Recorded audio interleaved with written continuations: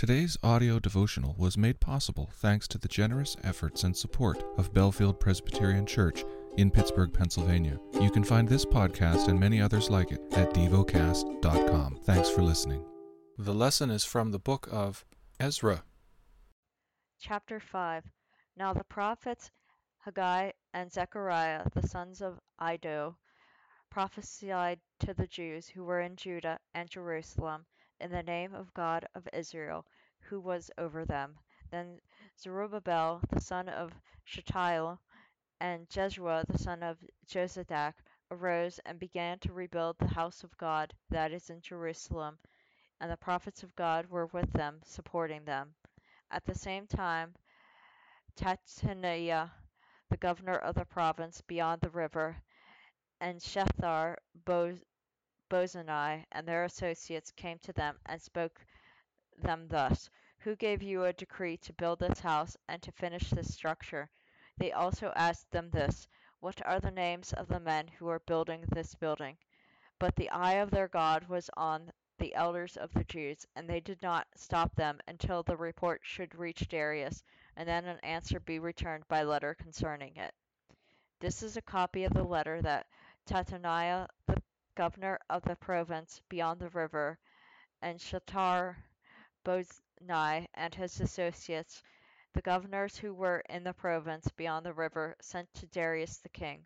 They sent him a report, in which was written as follows: To Darius the king, all peace. Be it known to the king that we went to the province of Judah, to the house of the great God. It is being built with huge stones, and timber is laid in the walls. This work goes on diligently and prospers in their hands. Then we asked those elders and spoke to them thus: Who gave you a decree to build this house and to finish this structure? We also asked them their names for your information, that we might write down the names of their leaders. And this was their reply to us: We are the servants of the God of heaven and earth, and we are rebuilding the house that was built many years ago, which a great king of Israel built and finished. But because our fathers had angered the God of heaven, he gave them into the hand of Nebuchadnezzar, king of Babylon, the Chaldean, who destroyed this house and carried away the people to Babylonia. However, in the first year of Cyrus, king of Babylon, Cyrus the king made a decree that this house of God should be rebuilt, and the gold and silver vessels of the house of God, which Nebuchadnezzar had taken out of the temple that was in Jerusalem and brought into the temple of Babylon, these Cyrus the king who took out of the temple of Babylon, and they were delivered to one whose name was Sheshbazzar, who he had made governor. And he had said to him, Take these vessels, go and put them in the temple that is in Jerusalem, and let the house of God be rebuilt on this site.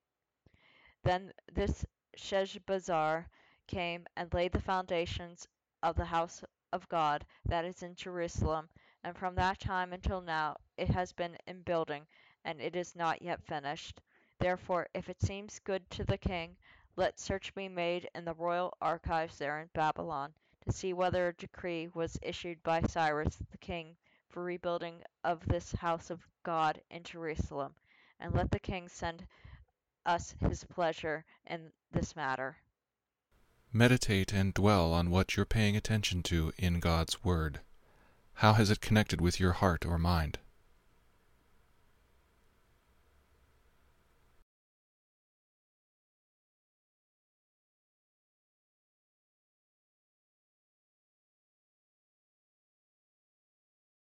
Pray to God freely about what has moved you today. Turn your thoughts to Him and enjoy His presence. We offer the following as prayer topic suggestions. For those suffering from grief, for single adults. Thank you for listening to Devocast.